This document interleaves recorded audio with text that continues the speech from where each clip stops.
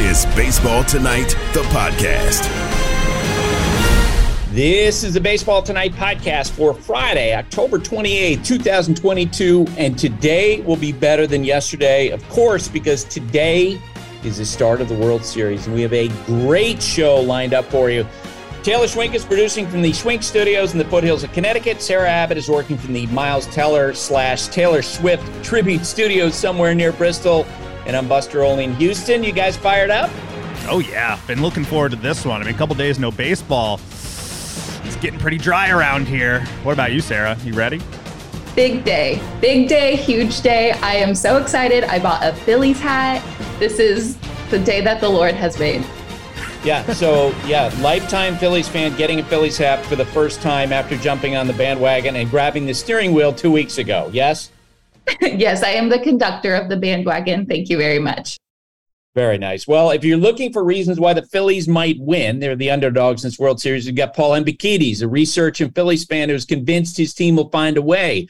We'll be talking with Steve Sparks, analyst on the Astros radio. AJ Hinch, the former Astros manager, will give us his take. We'll hear from Karl Ravech, host of Baseball Tonight.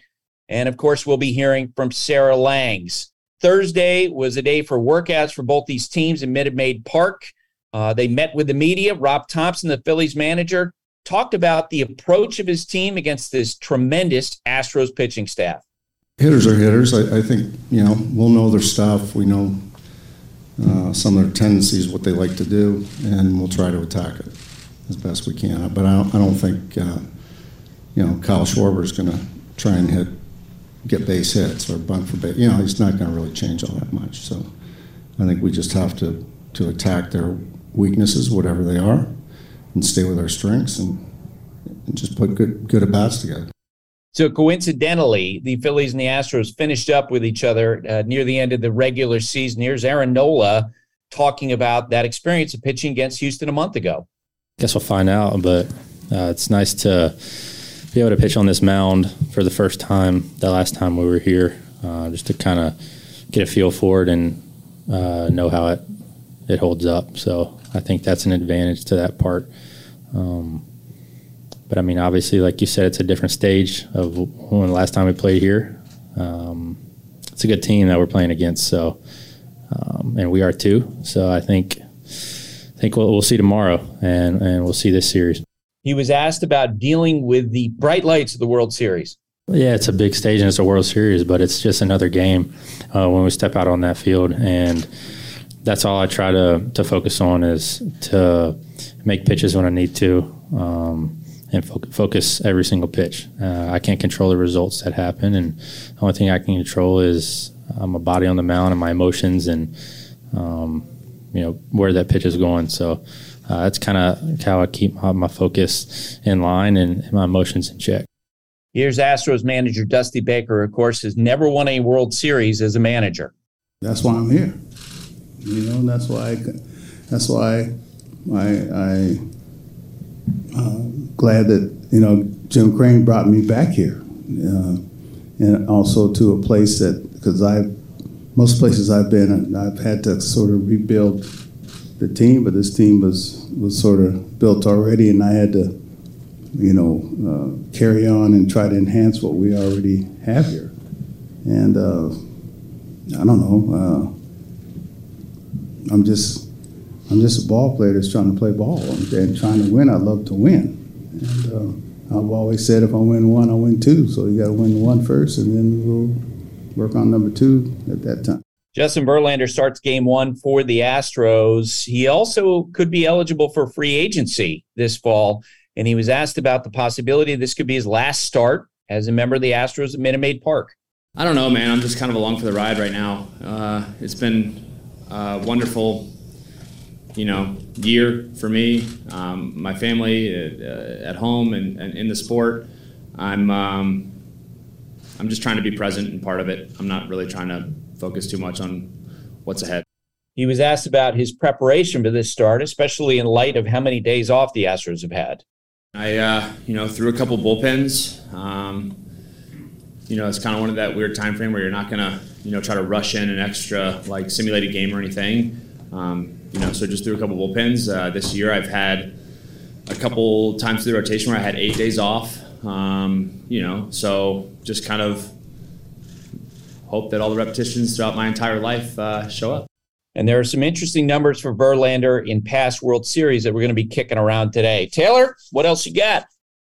Buster, right now, dear listener, you can check out the College Game Day podcast. We got the Week 9 pick show up with Reese Davis, Pete Thamel, and Bill Connolly. Also, all of our NBA shows, they are rocking and rolling right now. The Hoop Collective with Brian Windhorse, the CJ McCollum Show featuring NBA star CJ McCollum, the VC Show with Vince Carter, and the Low Post. You can find all of those shows I just mentioned wherever you're listening to this podcast right now.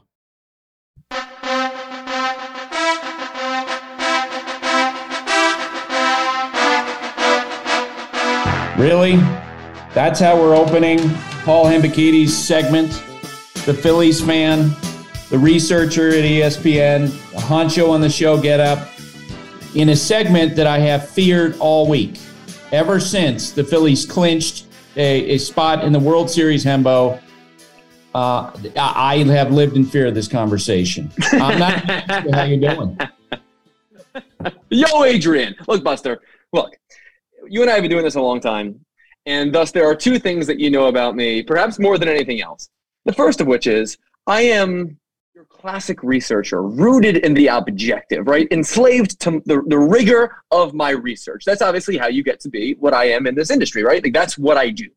You also know that I am a crazy, bordering on obsessive, perhaps even obnoxious, some might say, all things Philadelphia sports fan. Baseball, of course, being my favorite sport. And so the last few weeks have catapulted me to new heights in terms of my obnoxiousness. So yes, your fear is well-founded, my friend. For the next 10, 12, 15 minutes, I'm going to ruin your day. And anyone who doesn't feel the same way, as I do at least, might feel the same way that you will. But look, I have to do it. I'm going to make a fact-based argument why the Phillies have a real chance to beat the Astros in the World Series. Just keep in mind that the person providing these facts also named his dog after Chase Utley. All right. You believe that the Phillies have the best hitter and pitchers in this series. Who? I do. Bryce Harper's the best hitter in this series, Buster. Right now, he is the toughest out in baseball. Take a look at this. With men on base in the postseason, Bryce Harper's 8 for 15 with 5 extra base hits and 17 total bases. Against fastballs in the postseason, he's 10 for 18 with 6 extra base hits and 22 total bases. If you see an open base with Bryce Harper up, especially with Nick Castellanos on deck, I could easily see Houston pitching around him or even putting him on. And I'll be really, really surprised if he sees the same helping of fastballs that he did in the previous series based upon those numbers. Phillies also happen to have the best pitcher in the world right now, and that's Zach Wheeler. Buster, and he has faced 91 batters this postseason. He has only allowed 16 of them to reach base. That's 18%.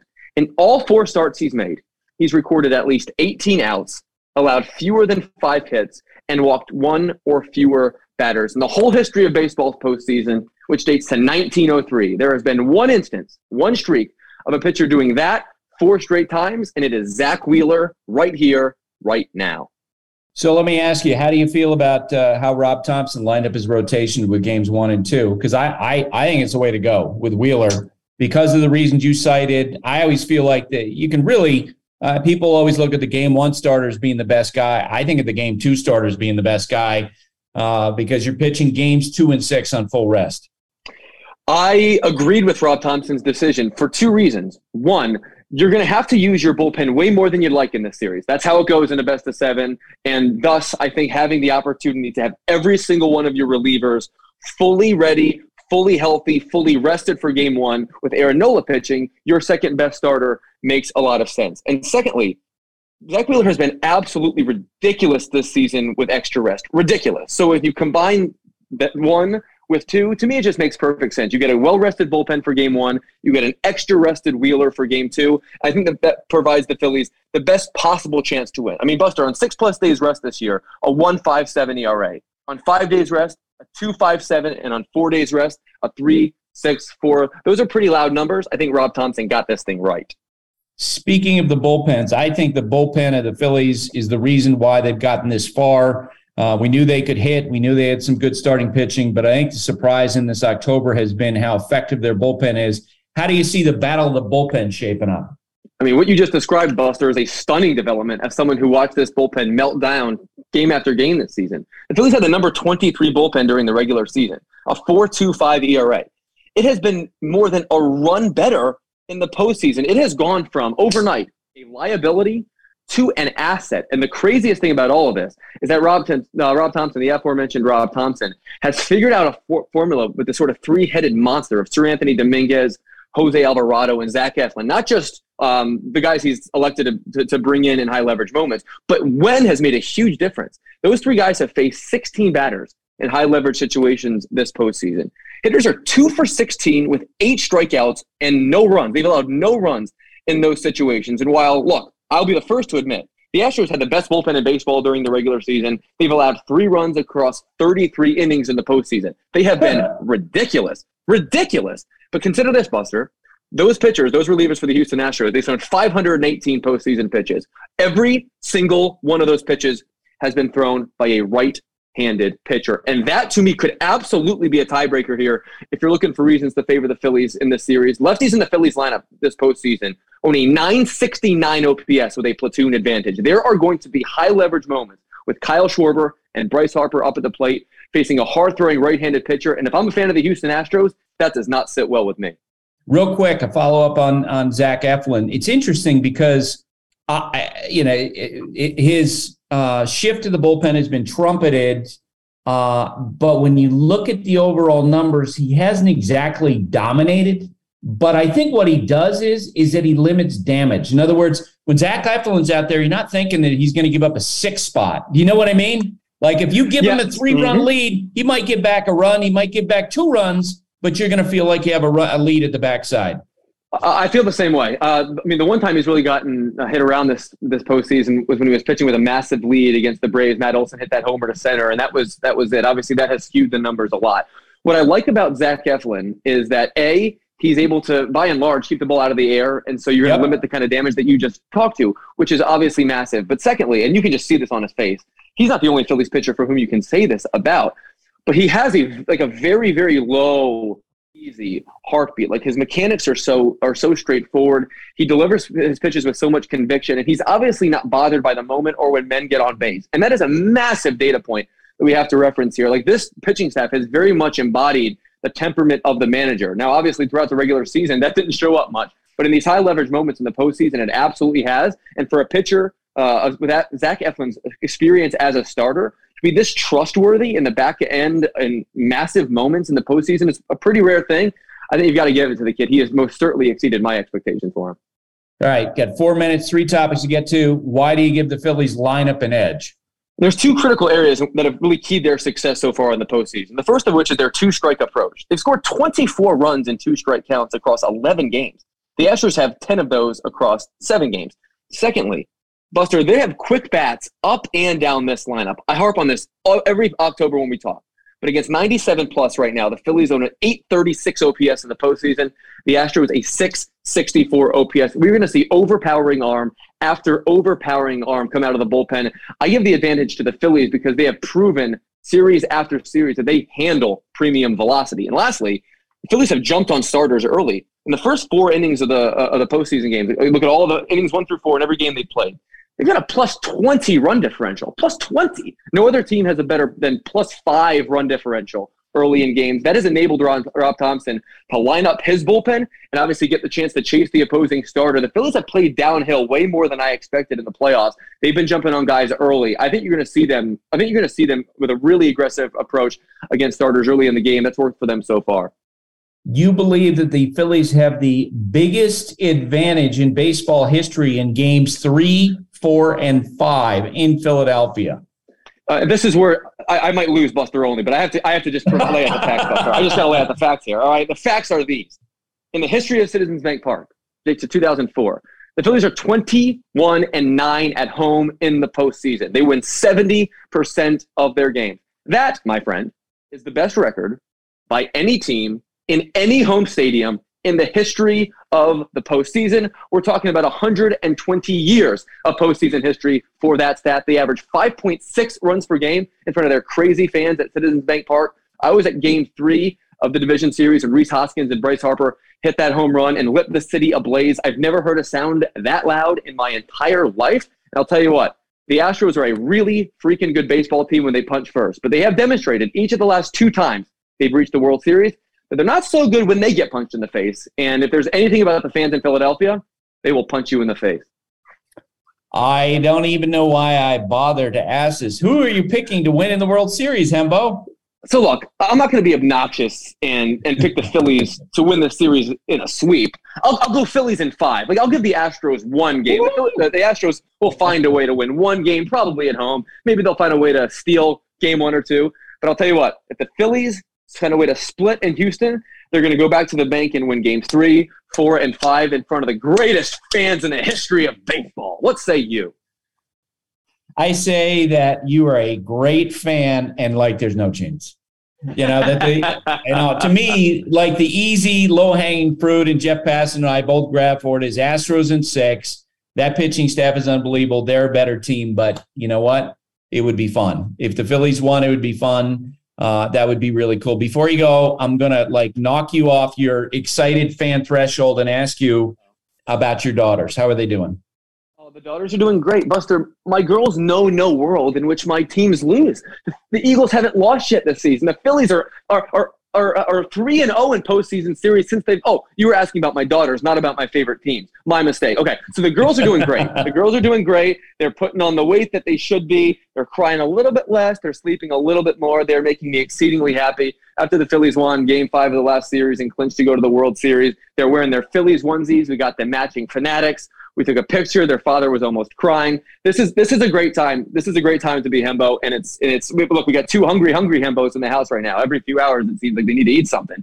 But look, we're as happy as can be. We're going to a wedding this weekend. So it's the first time they've gone anywhere, and anyone will have seen them. It's going to be a wild ride. I just got to find a way to watch Game 1 on the TV on Friday night because the wedding's on Friday. I'm very worried about it.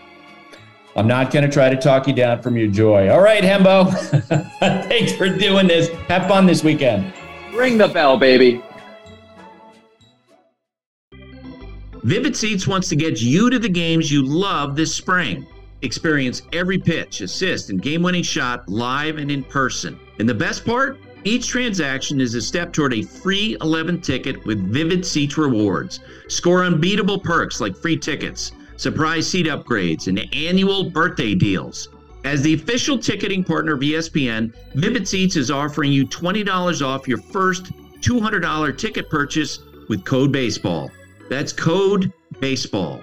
Visit vividseats.com or download the app today. Vivid Seats. Experience it live. Dogs are an important part of our lives, and keeping them protected is a top priority, especially against nasty parasites. That's why you got to check out NexGard Plus, Afoxolaner, Moxidectin, and Pyrantel chewable tablets. NexGard Plus chews provide one-and-done monthly protection that kills fleas and ticks, prevents heartworm disease, plus it treats and controls roundworms and hookworms. That's a whole lot of protection packed into a delicious beef-flavored soft chew designed to make monthly dosing easy and enjoyable. So the next time you're at the vet, ask about NexGard Plus Chews. They're the one-and-done monthly parasite protection you want for your dog. Used with caution in dogs with a history of seizures or neurological disorders. Dogs should be tested for existing heartworm infection prior to starting preventive.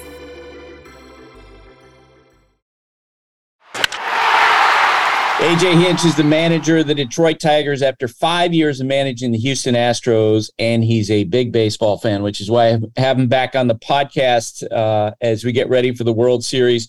And AJ, you still live in the Houston area. You know, during the offseason, travel back and forth between Houston and Detroit. What sort of response, what have you seen in Astros fans in recent days? Yeah, it's been incredible. First off, the buzz in the city in Houston is real. The fans have been tremendous to me, my family, and really the Astros organization. I mean, I had some meetings near my house in Houston with a couple of Tigers people, and we go to breakfast, and it was Astros Central. So that, I mean, the response has always been good. Last night I flew in to spend the weekend with my family after a long week of work up in Detroit, and the fan was filled with Astros fans. So the buzz in the city is palpable, and you can tell that the while this fan base has been used to postseason baseball and even the World Series in three times, I think, in the last 6 years or 7 years, but they love their Astros, and the city will be rocking tonight. Yeah. So when Astros fans recognize you, what sort of responses do you get? A lot of it is just like hello and pictures and a lot of thank yous for the stretch of time that I was here, and then a lot of questions about the players. I mean, Altuve, Bregman, I get a lot of questions about Pena these days when I'm out and about, even though I didn't have them in the big leagues, and really just general buzz around the team. So I think that obviously it's been a very emotional stretch for Astros fans, and they've hung in there with the group and supported them through and through, and that environment in Minute Maid, like tonight, obviously the Phillies environment's going to be pretty rowdy when you get back to Philly, but it's unlike a lot of ballparks around the league with the roof closed, fans packed. They're very, very well versed in postseason baseball after all these years, and they'll make it an advantage for the Astros. That's one of the questions I was going to ask you is about the atmosphere in the two ballparks. Just from your perspective, if you can describe, what's different, Houston and Philadelphia when you're in the ballpark and you're feeling those fans. Yeah, so Houston's louder. I mean, it's just flat out louder, and obviously both places are going to be pro their home team. I mean, it's a little rowdier, I think, in Philly. The fans in the Northeast, and they will get after the players quite a bit, I'm sure, and kind of ride the emotions of the Philly players. I mean, they have so much home run power, and that kind of is the catalyst, I think, in Philly, and you can feel that when the power comes, it's a ballpark you can hit some homers in. Bryce Harper smoking hot, Schwarber can hit the ball to the moon. If they get one of those, I can see Philly matching the volume of Minute Maid. But if not, it's impossible to match the volume in Minute Maid with the roof closed and all the fans that are packed in there, and they're on top of you. It feels a lot more on top of you at Houston in the dugout as a visitor than it does in Philly. But the rowdiness of Philly can get pretty good there too. So give me a key factor in the series, because we talked about, I mean, look, the Astros pitching is absurd, right? It's been absurdly good. I mean, the numbers, when you look at them, it's like, as our friend Sarah Langs described the other day, it's like peak Pedro Martinez, peak Jacob deGrom in terms of what they've done overall as a staff. And on the other hand, you have this team that's riding a ton of momentum, a ton of emotion in the Phillies lineup. Their bullpen has outperformed expectations. For you, what's a key factor in this matchup? I think it's going to be the ability for the Phillies to hit the ball out of the ballpark. Houston is very tough to match up with. They have an answer for everything. They've got guys in the bullpen like Stanek and Urquidy who haven't even gotten a ton of action. Urquidy hasn't even pitched yet.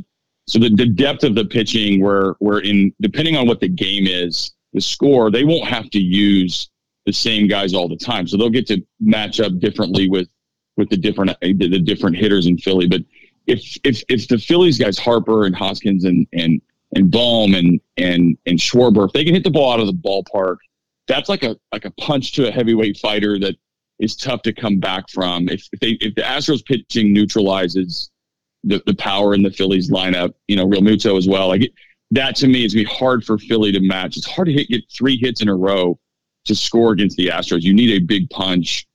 The Phillies have enough of that, and their quick strike offense is going to have to be key for them to keep themselves in games with the Astros.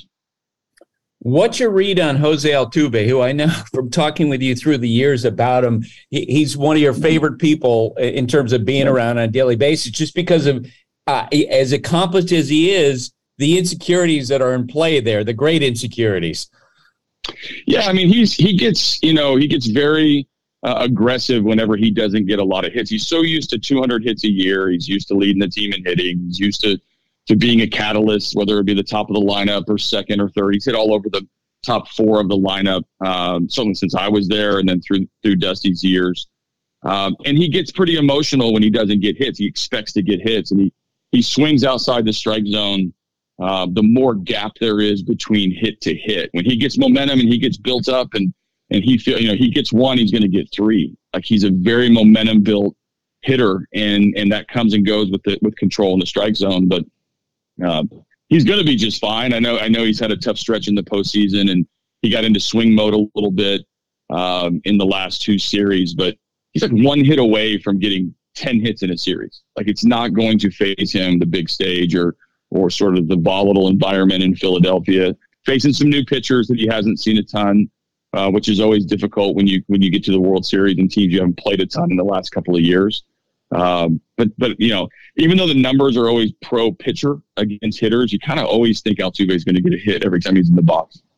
So I remember hearing in 2021, late in the year, and this was probably like in mid-August, that Alex Bregman was going to need surgery, on his injured wrist, hand at the end of the year. And we got into the postseason, and he was struggling. Day after day after day, he was having a hard time, and we were breaking down his swing and all that. And he never mentioned the injury ever. Like, it wasn't until after the year was over, when he actually had the surgery, that I think the media at large learned about that. He obviously is in a better place physically this time around. What's your read on him right now? Yeah, first off, you can say that about a lot of players in Houston, that they're probably in a good place physically because they just haven't played the volume of games that most of the playoff teams do because they haven't lost. Obviously the 2 games in one in Seattle kind of counts as an extra game, but generally these guys should all be physically good heading into the World Series. The one thing that I see about Bregman is when he's healthy, he's never going to make an excuse. He's never going to tell you he's hurt, whether it's his legs, his lower half, his upper half. Like, he's sort of always nicked up because of the way that he plays. He is so elite at controlling the strike zone and getting a good pitch to hit in big moments. I remember hearing a little bit of the buzz about the pitching around Yordan Alvarez and getting to Bregman, or however the batting order is going to be. Like, I'm not sure you want Alex Bregman up to bat if you're an opponent, in a big spot, because he's going to get a good pitch to hit and he's going to put the ball in play pretty hard. Whether it's a rifle ball to right field, he's got sort of shorter arms, can get to the ball inside and pull it to the Crawford box. But the most important thing that he does in the big moments during the World Series, during the playoff stretch, is he gets a good pitch to hit. Probably as good as anybody on that team. Justin Verlander starts today. He's likely to win his 3rd Cy Young Award this offseason after having a 1.75 ERA. He's a future Hall of Famer. To me, he should be a unanimous selection when his name appears on the ballot. In the World Series, he still doesn't have a win. 7 starts, a 5.68 ERA. When I, have seen him pitch in the postseason, he reminded me a lot of Roger Clemens, who I covered, in that I felt like that Roger was such a perfectionist that he tended to put a lot of pressure on himself. What's your read on Justin going into this World Series? Yeah, they're another probably beneficiary of them winning so many games, is there hasn't been an extra start for him. This is going to be the most fresh he's been going into a World Series. Both in 17 and 19, we leaned on him heavy ALCSs where he's going 120, 125 pitches, and had an incredible run of success in the ALCS, and has run into the homer ball a little bit in the World Series, at least the time that I've been around him. He is a perfectionist. He doesn't put too much pressure on himself. His bar is high because he's Justin Verlander. Like, I think he takes an April start just as seriously as he takes an October start. But I think the margin for error is just so much smaller for guys that when they get to the World Series and one bad pitch or one bad sequence or the big 3-run homer, that's bitten them a little bit. But again, walking out on the mound at Minute Maid, you want Justin Verlander there. He's going to post. He's going to have some high-end velo today. The slider will be obviously very key. And he's unflappable. Like, he's not a nervous guy as much as he is an intense guy during any given game. So I think he'll bounce back from he doesn't really carry the burden of the extra World Series stuff. He doesn't say a ton about it, but he'll post well. Give me the name of someone who, whether it's the Phillies or whether it's the Astros, that you're excited to see have this opportunity. Because people ask me all the time who I root for. I said, I don't really root for a team. I just root for good stuff to happen to good people. For you, just watching someone who fills that category. Yeah, so I mean, obviously, I could go down a laundry list of guys, and it's always easy to go to the Houston guys. And obviously, I'm super happy for Jose Altuve to get back on this stage yet again and continue to showcase that he's one of the best players in the game. It's been a very difficult stretch in his career, in and around him. But I love that JT Realmuto gets an opportunity. He's a Midwest City, Oklahoma boy. He went to a rival high school, went to school with my nephew. His family are friends with my family in Oklahoma. I don't know him tremendously well. I've met him at an all-star game and crossing paths, and, Oklahoma boys kind of stick together. So seeing him on this stage after his career is sort of winded through, he picked the right place to go to, and he's going to be a center figure in this series, given the fact that I doubt Bryce Harper sees a lot of good pitches, and you're going to need somebody else to step up in order to keep up with the Astros, and I'm rooting for JT to have a good series. What's up with the Oklahoma catchers, AJ? You got you've got JT, you got Johnny Bench. So I'm not sure all of those are in the same category. Johnny's in like a category on his own. JT has already surpassed me in terms of success. My catching career was just a precursor to going to manage for hopefully a long time, but we're pretty prideful about our catching group in Oklahoma. Yep, no doubt about it. All right, AJ, thanks for doing this. I appreciate it. Steve Sparks is the analyst for Houston Astros Radio, working alongside Robert Ford. Sparksy, how you doing? I'm doing great. We're sitting at the precipice of another World Series, and it's not like it's old hat, but it feels very familiar for Astros fans, for Robert and myself. But this, nevertheless, just as exciting as it's ever been.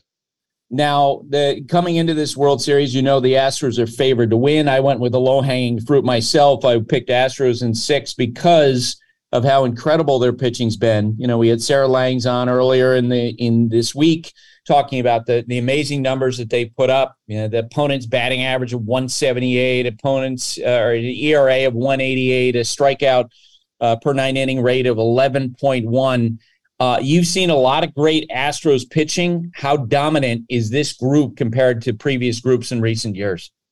1-13, by far the best. I mean, they've had some stats where they had Morton and Garrett Cole and Verlander at the top and things of that nature, but 1-13, now with the emergence of Brian Abreu, some of these guys in the bullpen, they've given up 3 runs in 33 innings so far this postseason. They're as dominant as I've seen it. And it kind of stemmed from 2015, Buster.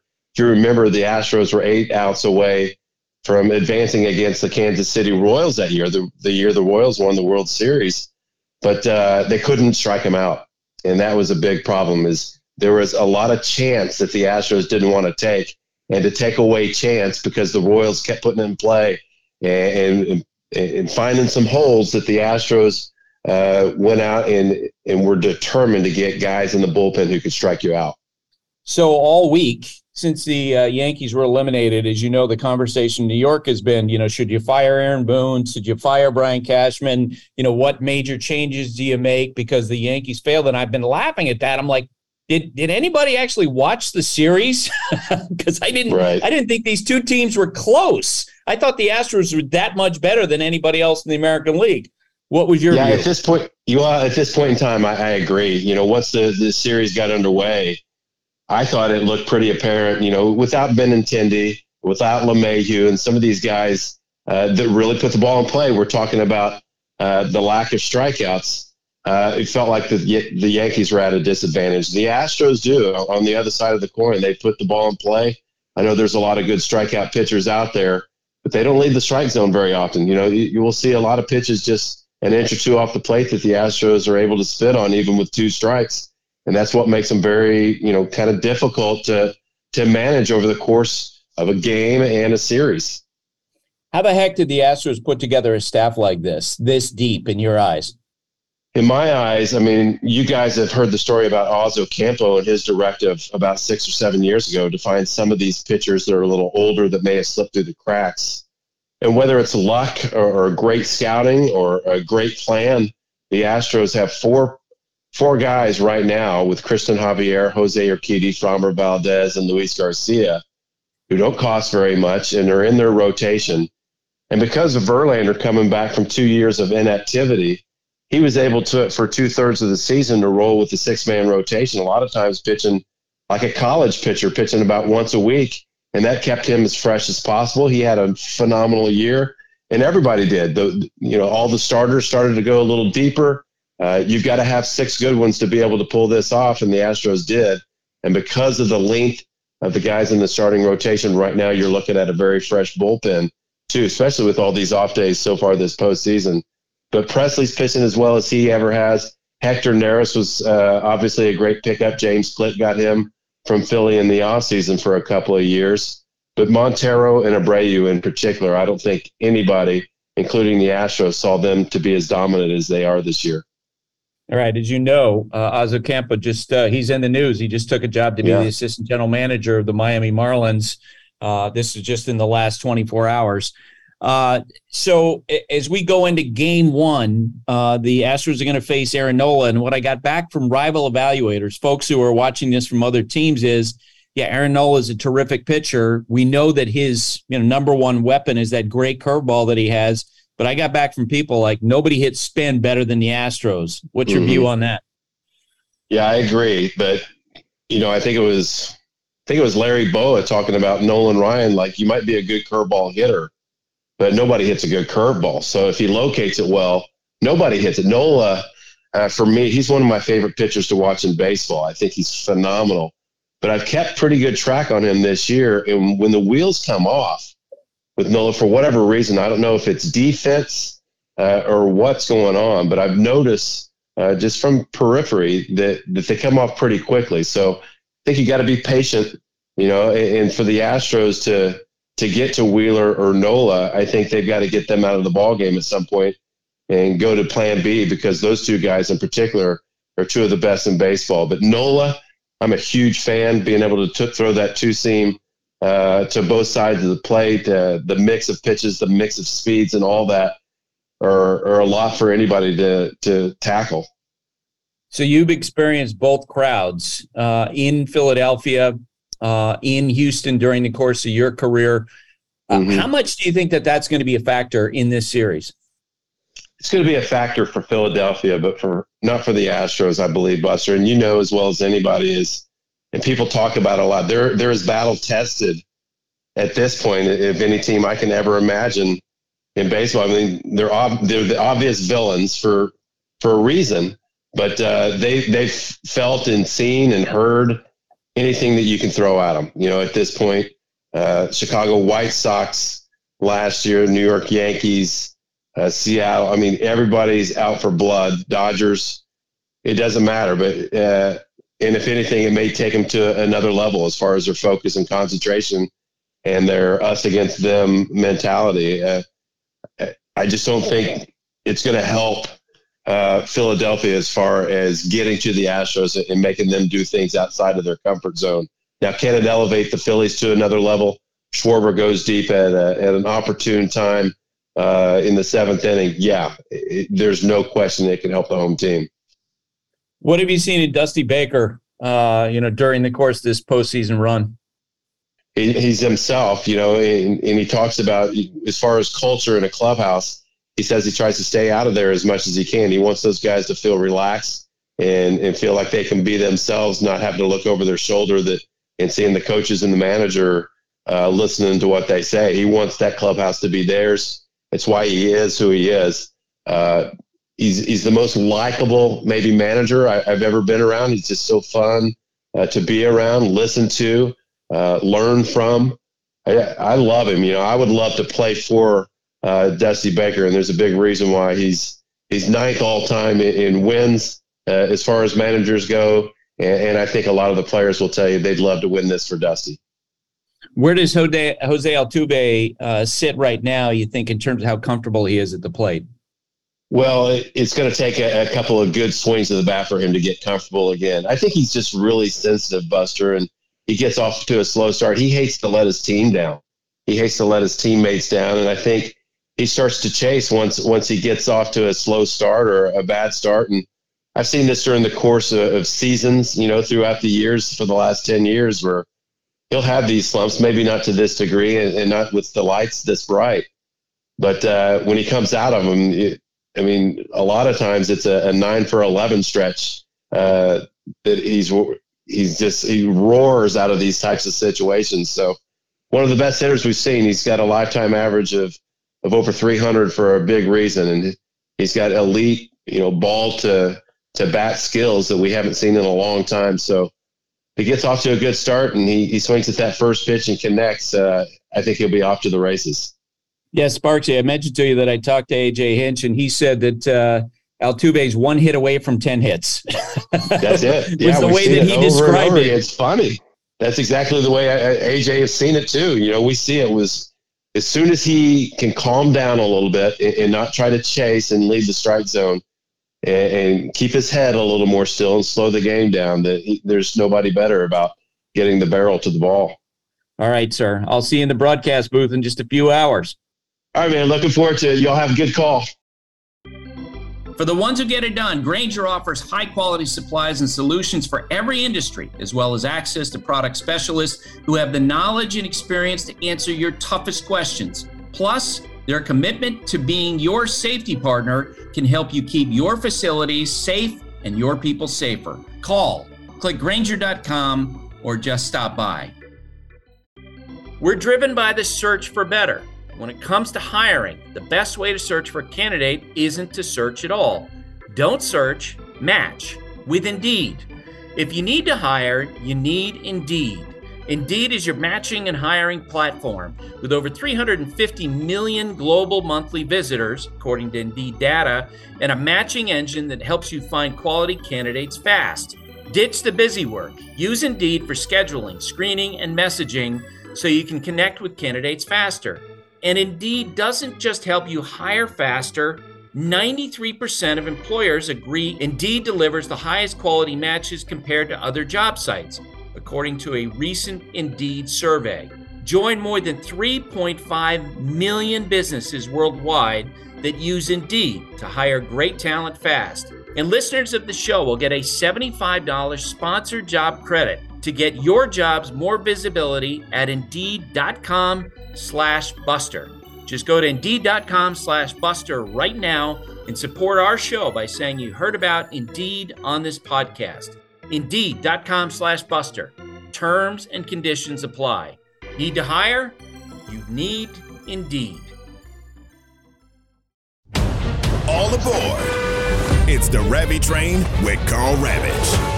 Carl Ravitch, play-by-play man on Sunday Night Baseball. And in this round, with the World Series, he's going to be the host of Baseball Tonight, which means, Ravi, you're doing about 50 shows a day, right? And 50 Sports Center segments, right. All kinds of rundown. But the cool thing is you just react. It's not like we sit around and have to plan for what you're going to talk about.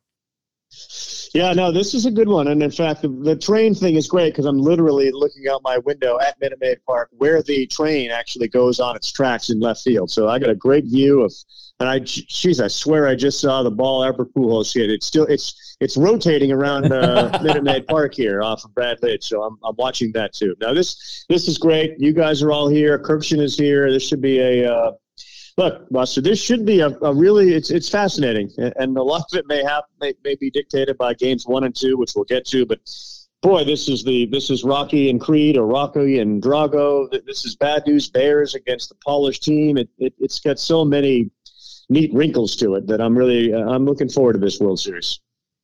Yeah, and before we get to that and your view on some of the key elements to look at in this matchup, I want to talk about David Stearns, who yesterday the Brewers announced that he is stepping away as the head of baseball operations for the Brewers. Matt Arnold is ascending into that spot, and the quote from David Stearns is, "It not only requires total commitment in the present, it requires total commitment in the future. When I begin to hesitate about whether I could make that commitment, I knew it was really time to contemplate a change." And so he, according to the Brewers, shifts into an advisory role. What I tend to look at this, Carl, is David Stearns has been put into baseball purgatory because he has a signed contract with Mark Attanasio, the owner of the Brewers. We know about all the speculation that's out there about the Mets, We know that there's a lot of speculation that Astros owner Jim Crane, who had David Stearns working for him before, would be open to the idea of changing his general manager away from James Click.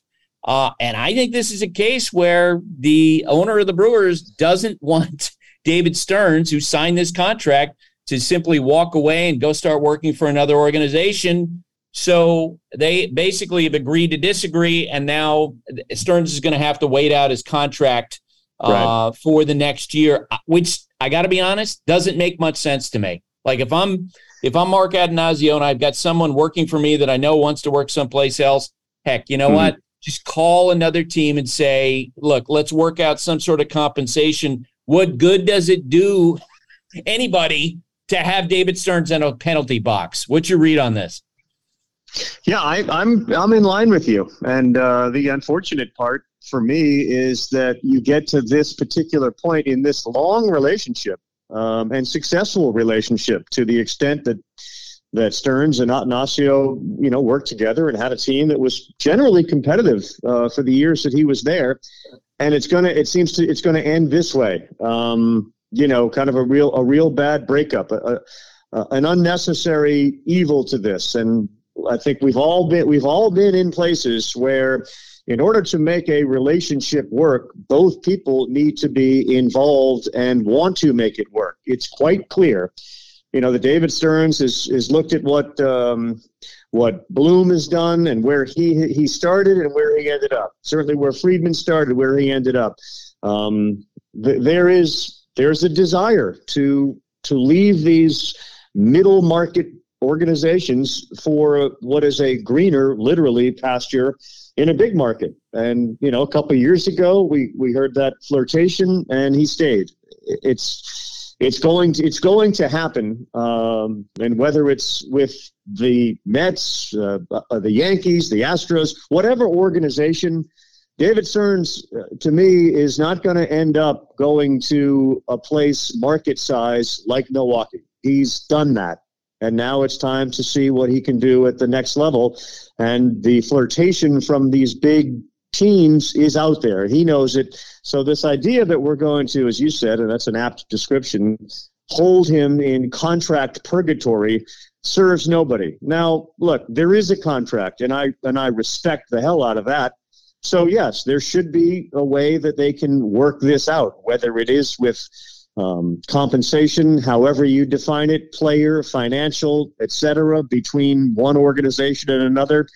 But my God, baseball's got such a long history of exchanges, not only player for player, but front office, etc. So I agree.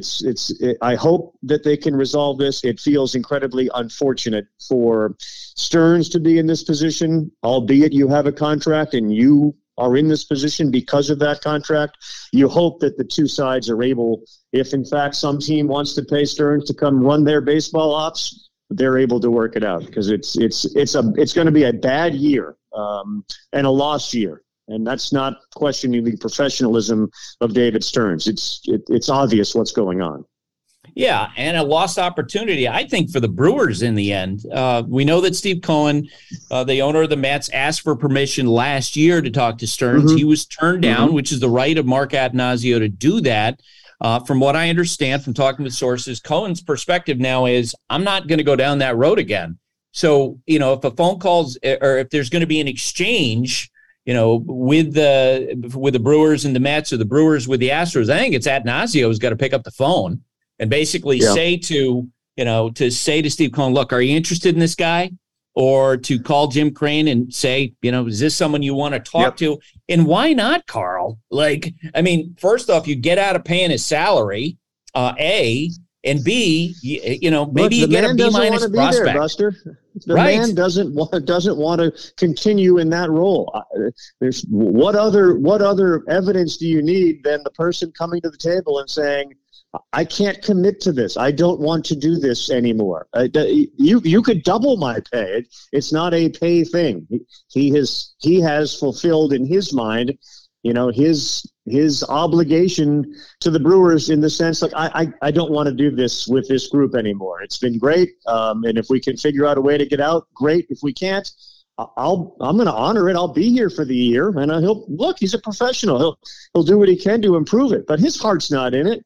I mean, come on, it's forget writing on the wall. This is a conversation. This is obvious. This is it's a difficult breakup when you're the person in this case, Attanasio, who is being told, I don't want to be involved here anymore. That sucks, and you got a contract and you signed it and you committed, et cetera, et cetera, et cetera. It stinks. It's really bad. Now to me, your goal is to make the best deal possible. And hopefully that happens.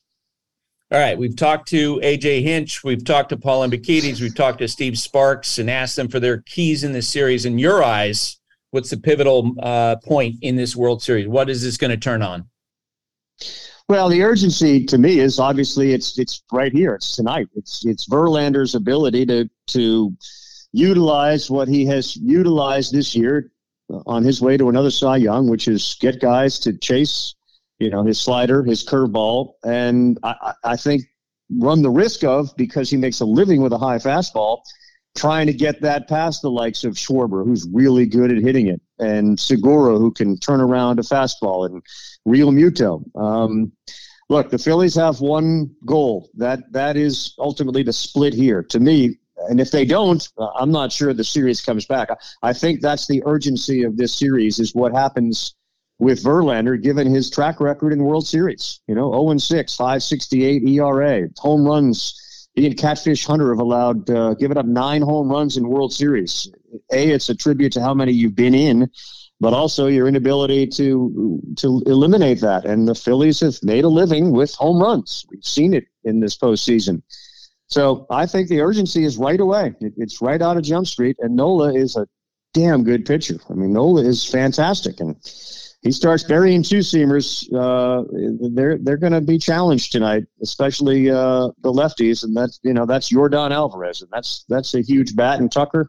So the urgency is game one, and I don't know that we say that all the time. I think that's part and parcel because the Phillies have 2 real great starters. In spite of Ranger Suarez's success, I think the Astros are a dynamic enough offense that you've got to be the ace or co-ace to beat them. You need those dudes. And then you can hand it off to, Alvarado, and you can hand it off to Dominguez. They're filthy. They're great.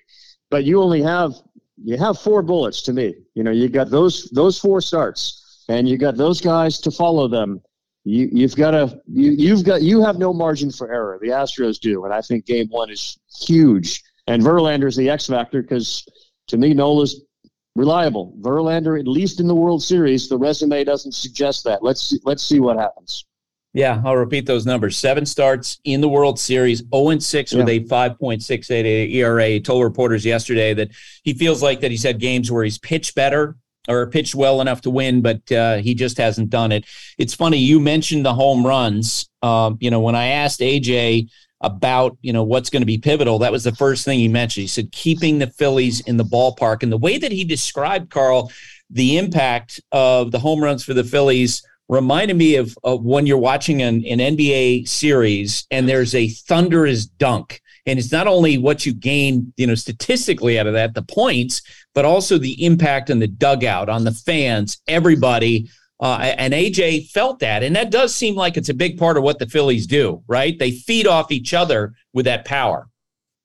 Yeah, there's no question about it. I think it's a bit dismissive to suggest that's all they do. And look, obviously, we're going to remember Harper's homer. We're going to remember the intentional walk of Schwarber that led to Hoskins' big home run during this one. But I look at the Phillies a little differently. And I know, and look, in this ballpark, hell, literally where I'm sitting, somebody could get a hold of one and hit it through this window if there was no roof. I mean, we're that close, and the left field boxes are so short, but how many at bats did they come up with Gene Segura, 2 strikes? Let's get a ball through the hole in a quasi shift, or if they're holding a runner on, like they're a little deeper than just a home run hitting team. And that's really what I find interesting. There are some mirror images to me offensively between these 2 teams. They obviously have guys that can bash the baseball, but they cause problems. There's not there's less to me perception-wise, swing and miss, and I guess I always fall back on the dang Yankees, and I'm not sure that's even fair, but when we watched the AL playoffs and the Yankees were involved, there was, and you and I talked about it, kind of this plodding approach, waiting for the 3-run home run, waiting for Aaron Judge or Stanton to hit one over the wall. In these two teams' cases, that's a big aspect, but it's not the only aspect. And they're going to put the ball in play. And I think that's what makes this series so interesting. I think it's going to be exciting. I think there's a little old school feel to both of these teams, and that's refreshing. So, yeah, the home run is a big deal, but there may be a bunch of home runs, and they could nullify each other. All right, give me your pick and give me your MVP. You know, to me, it wouldn't shock me if the Astros swept it. It also wouldn't shock me if it went 6 games. So all that being said, I'll take the Astros in 5 games, and Alex Bregman is the MVP. I think we're starting to see Alex Bregman. You know, we did a Sunday night game here in Houston the day that Vasquez got traded from the Red Sox, and I remember having a conversation with Alex, you know, and there were times it felt like he was searching a little bit this year, you know, and there was a little paralysis by analysis or over analysis. And we just chatted, and I said, you know, we've been doing this a long time, and I've watched you play third base, and you're a dang vacuum, and you know, you're best. I've seen you back to your LSU days. You're best when you believe that. Like, you are Alex Bregman. You are amongst the best players in the game. Like, where is that bravado? Where's that guy? And I think that guy's back. So while there are a lot of candidates to win it, I think Bregman is, look, he's my pick to be the MVP. All right, Ravi. I'll see you at the ballpark later. Thanks, Buster. 0, 0, 9, 6. This is The Numbers Game with Sarah Langs. Sarah Langs, reporter, producer for MLB.com. Sarah, are you doing okay today? How are you feeling? Especially after hearing Taylor's serenade as you were brought on Zoom. Have you recovered from that? That was wonderful. I hope we're recording. I hope we can share that with the people, because that was fascinating. But yeah, I'm doing great. We have World Series baseball tonight. What is better? Absolutely nothing. No, we didn't need to record it. And I knew this as I asked you that question, because I'm going to insist that Taylor come in and sing that same song that he just sang, which was made up as we went along. Taylor, just jump in. Well, it's hard to replicate greatness, but let me give it a shot here. Sarah Langs coming in to talk about baseball today. World Series Friday. It's not the same one. You get a different one every time, Sarah.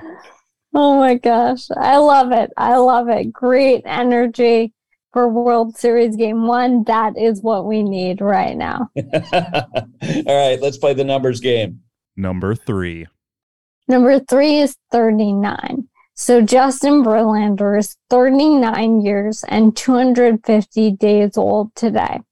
That makes him the 4th oldest pitcher to start Game 1 of the World Series, younger than only a 43-year-old Roger Clemens in 2005, 40-year-old David Wells in 2003, and Early Wynn in 1959, who was 39 years and 18 days older than Justin Verlander is right now. This is the 12th time in his career that he will start Game 1 of a postseason series, which ties John Lester for the most Game 1 starts in postseason history. And entering tonight, his team has won 7 of his 11 so far postseason series Game 1 starts, which is tied with CC Sabathia for the most.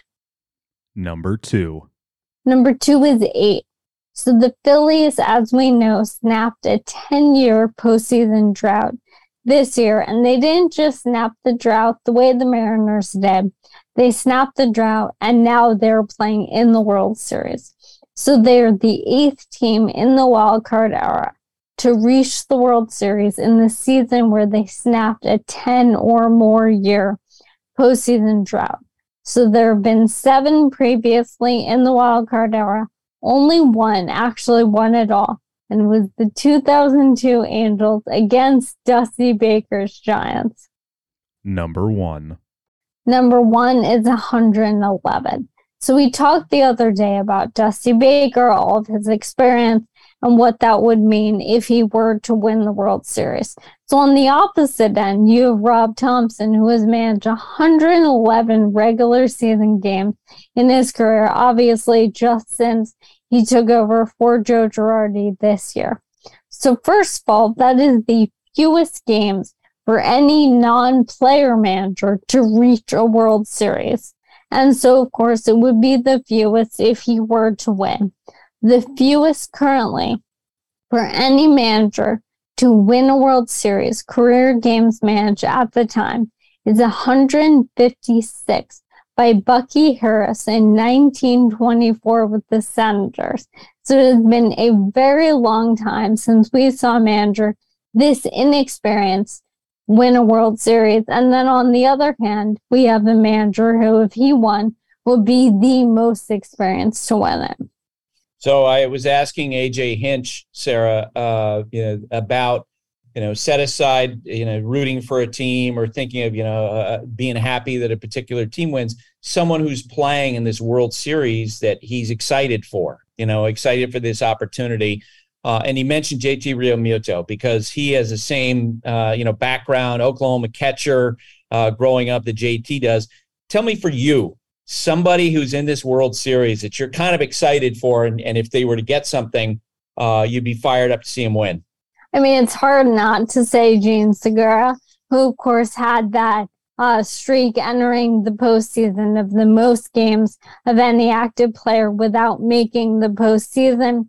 He ends up with the Phillies. He says, what's going to happen here? And it does. A few years later, he's just been so excited. I have that image in my mind of him jumping into the pile for their team photo after they won the pennant. If you go on Twitter, you see it, and he's kind of lying on his stomach because he almost missed the photo, so he had to jump in. And I feel like he really carries that, youthful exuberance. Of course, it's funny, he's not that old, but in baseball terms, he kind of is. He's been around a while. So I think it's him for me. But there's so many other players. I almost said Jeremy Pena because he has been making the most of the stage he's gotten as a rookie. And it's so awesome that he gets to do that on the next stage now as well. Yeah, I love earlier in the week when the Astros were making the flight the Phillies were making the flight from Philadelphia down to Houston. Jean Segura boarded the plane in a full uniform like he was a 10-year-old Little Leaguer, showing up at school wearing his Little League uniform. Now, he explained to reporters after he went straight from the workout to see his family to getting on the plane, so he didn't have a chance to change uniforms. But I thought it was perfect, given his enthusiasm level, So, oh, yeah. That was awesome. And I saw the explanation, but regardless, I feel like that's sort of what we expect, how we associate him with his love for the game. So it's perfect either way. Speaking of love for the game, here's Eduardo Perez, our colleague at ESPN. This is what he has to say about you. I think this is an easy one. What makes Sarah great? What makes Sarah great is her upbeat personality, her desire to always find what others can't find, and do it with a smile. I think, when you think you're asking her a question that there's no way she can find an answer for, she doesn't stop until she does.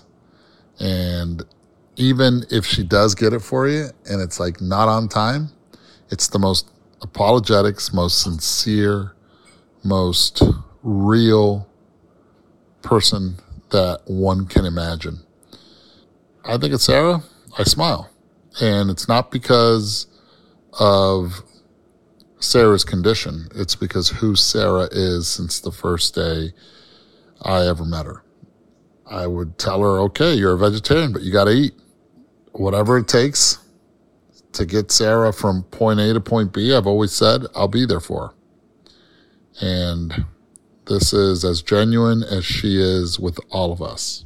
Yeah, so earlier this year, we learned that Sarah Abbott is named for the song Sarah by Fleetwood Mac. Sarah, I don't know if you remember that. You heard that. but I'm curious, which song could you relate to more? Was it Sarah by Fleetwood Mac or Sarah Smile, I guess, by Hall & Oates? Like when that song played, which one could you relate to better? I think it's Sarah Smile. I mean, I always think of that. That one is SRA, like Sarah Abbott. I have the age, but it's okay. You know, it's not a Hall & Oates fault or anything like that. But I do always think of that song. And yeah, I think that would probably have to be it. And thank you so much, Eduardo, and again to you for all of these very kind words. I mean, I'm so honored to hear those. So thank you. All right, Sarah. Well, I'll be in touch, and we have fun watching the game tonight. Enjoy it. I can't wait. Bleacher Tweets.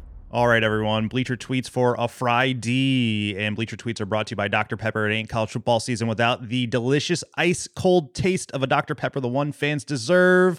And we got to lead off with Sarah Abbott here, who had an assignment. She understood the assignment, and she's ready to unload with her Taylor Swift connection. So, Sarah, take it away. Yes, this is previewing tonight's game. So I went based off her new album because you know, it's a banger. It's bops only. So the first song is called The Great War, which has been dedicated to this entire series because, you know, you get it? It's the World Series, like the Great War. And the next song is called Maroon, which I've dedicated to the Phillies. I'm not going to lie to you. This is based on color scheme, which is kind of a maroony color. Dusty Phillies Baker. Fan. Yes, Dusty Baker. His song is Labyrinth because Labyrinth is all about love and good things and just a renewed hope. And that is what Dusty Baker represents. Bejeweled, Justin Verlander, because it's all about like, I'm still here. I'm still sparkling. I'm still bejeweled. That is Justin Verlander.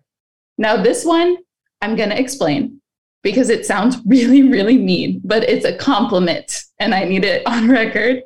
It is called Anti-Hero, and it's to Bryce Harper, but it's because it's like someone owning their like seemingly bad reputation, and really they're kind of the good guy. They're the good guy that everyone roots for in the end. And it was just an evolution of life. And that is what I have so far. More to come. Nice work there. Those are great. I like that. I think Bryce probably would, love to hear that description. Yeah, and it's the best What song. about you, Taylor? Yeah, I think he'd like that. I really like the Verlander one with Bejeweled. Yeah, great work, Sarah. Very impressed. Thank you. I forgot the most important one actually. Mastermind, Rob Thompson.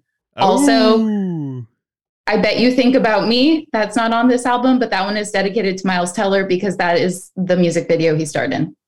When you said that, you better think about me. I thought for sure you were going to go, in keeping with our theme, Yordan Alvarez in the lineup. Do you pitch around Alex Bregman? That's a good one, Buster. Yes, I like this. I like this segment a lot. Coming off the top rope. Well, you know what? We might have to dig into past Taylor Swift songs as this World Series goes along, that you can apply them to the action that's taking place, right? That's the big one. That's the spectacular. That one I need a lot of time for because there's a lot to go off of. Right. If Verlander loses game 1 of the World Series, he goes into game 5 and shake it off, right? Buster, are you a Swiftie now, Buster? I'm not saying a word. That's not a no. That's not a no. All right. What are the other Bleacher Tweets, Taylor, before I get myself in trouble? All right. One more Sarah-related. Bob Buscalia writes, and Sarah, if there's a cosmic event, shouldn't that portend an Astros victory? P.S. I stopped at a Runza on Sunday. Sounds delightful. No. Bob, technically speaking, you are probably correct. However, I'm not NASA, so I'm just going with the cosmic event. It's for the Phillies. Also, I was telling Taylor all about Runza the other day. Ranch, best ranch you'll ever have in your whole entire life. Those gourmet Hot Pockets, that's basically what a Runza is. Divine. Just a culinary masterpiece. Okay. Good to know. You're informing the people about Runza. Joe Leggy at the Joe Leg writes in, why do we discount postseason stats when discussing career milestones? These are real Major League Baseball games. Justin Verlander really has 259 wins, 244 regular season plus 15 postseason. And Albert Pujols has hit 700 career home runs long before the 24th of September.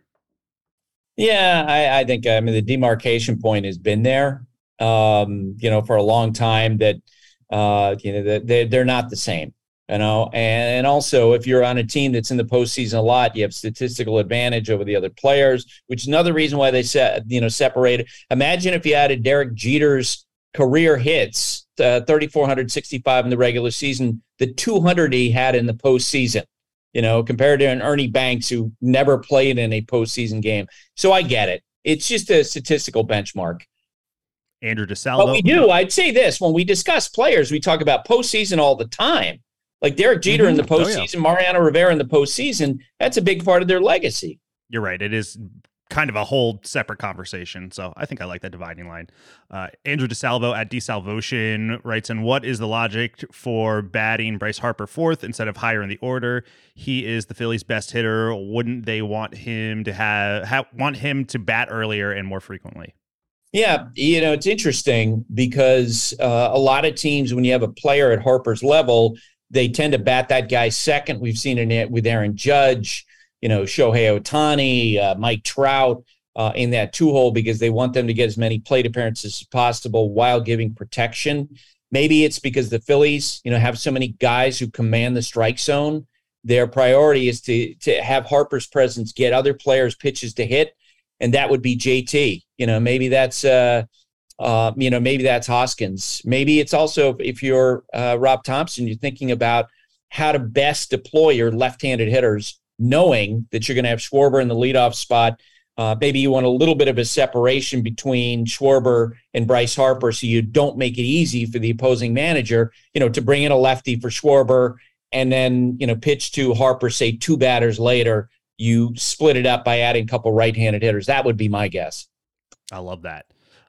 Tiger Mitch writes in, JT Realmuto is often mentioned as the best catcher, but something I didn't hear mentioned much is his base running. 21 of 22 stolen bases as a catcher is quite impressive. Yeah, and it jumps out at you when he hits a ground ball, even at, a ground out, how fast he is going down the line. He's got more speed. He's a better athlete than most catchers. The doll from Bloodborne, a silent flute, our friend who's written it before. After Thompson took over with the Phillies, they went on to hit a 94 wins pace and make the World Series. Looking back at the Girardi replacement, how will history end up explaining what happened in Philadelphia this season? What changed and how? Yeah, difference making because, according to players, Rob Thompson is very calm. They felt like that he fit better. Look, when Joe Girardi was fired, I was on this podcast saying I thought this was a case where the Phillies ownership, leadership basically scapegoated Girardi and it was the wrong move. And clearly I was wrong, right? Because the way they've played since then, it's been dramatic in terms of the turnaround. There's no getting around that. Probably the most impactful mid-season managerial change since Bob Lemon took over from Billy Martin in the midst of the 1978 season and took the Yankees to win the World Series. Wow. Buster, I love your honesty there. I really appreciate that. That's what you get on the Baseball Tonight podcast. We got one more tweet. Carlos Munoz at Carlos Almighty. What are the chances that the Mets or any other team in the offseason take Trey Turner and use him to play center field, replacing Nimmo again like he did in the past?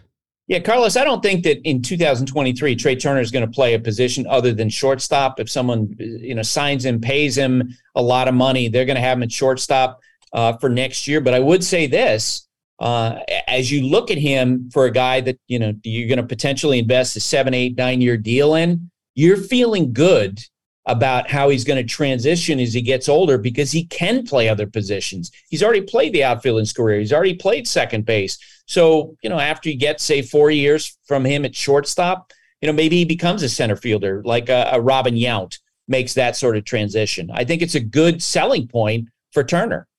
There you have it. Bleacher Tweets for Friday. Keep them coming over the weekend as we go through Game 1 and Game 2 of this World Series. Thanks, everyone.